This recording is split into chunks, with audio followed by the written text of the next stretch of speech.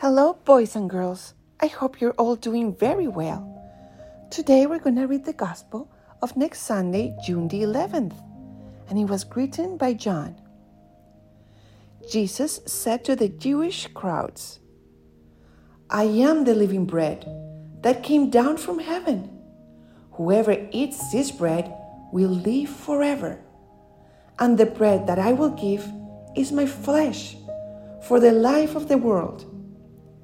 The Jews quarreled among themselves, saying, "How can this man give us his flesh to eat?" Jesus said to them, "Amen, I say to you, unless you eat the flesh of the Son of Man and drink his blood, you do not have life within you. Whoever eats my flesh and drinks my blood has eternal life, and I will raise him on the last day. For my flesh is true food, and my blood is true drink. Whoever eats my flesh and drinks my blood remains in me, and I in him. Just as the living Father sent me, and I have life because of the Father, so also the one who feeds on me will have life because of me. This is the bread that came down from heaven. Unlike your ancestors who ate and still died, whoever eats this bread will live forever."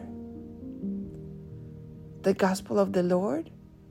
Praise to you, Lord Jesus Christ.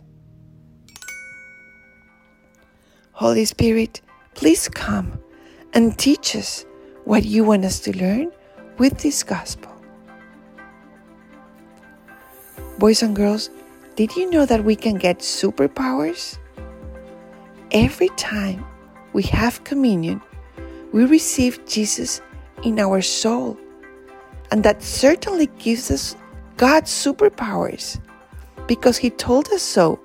When we receive Him, He becomes a little bit in us, and we become a little bit like Him. So we can love more, we can be happier, we can help others, we can be more obedient, and of course, live joyful lives.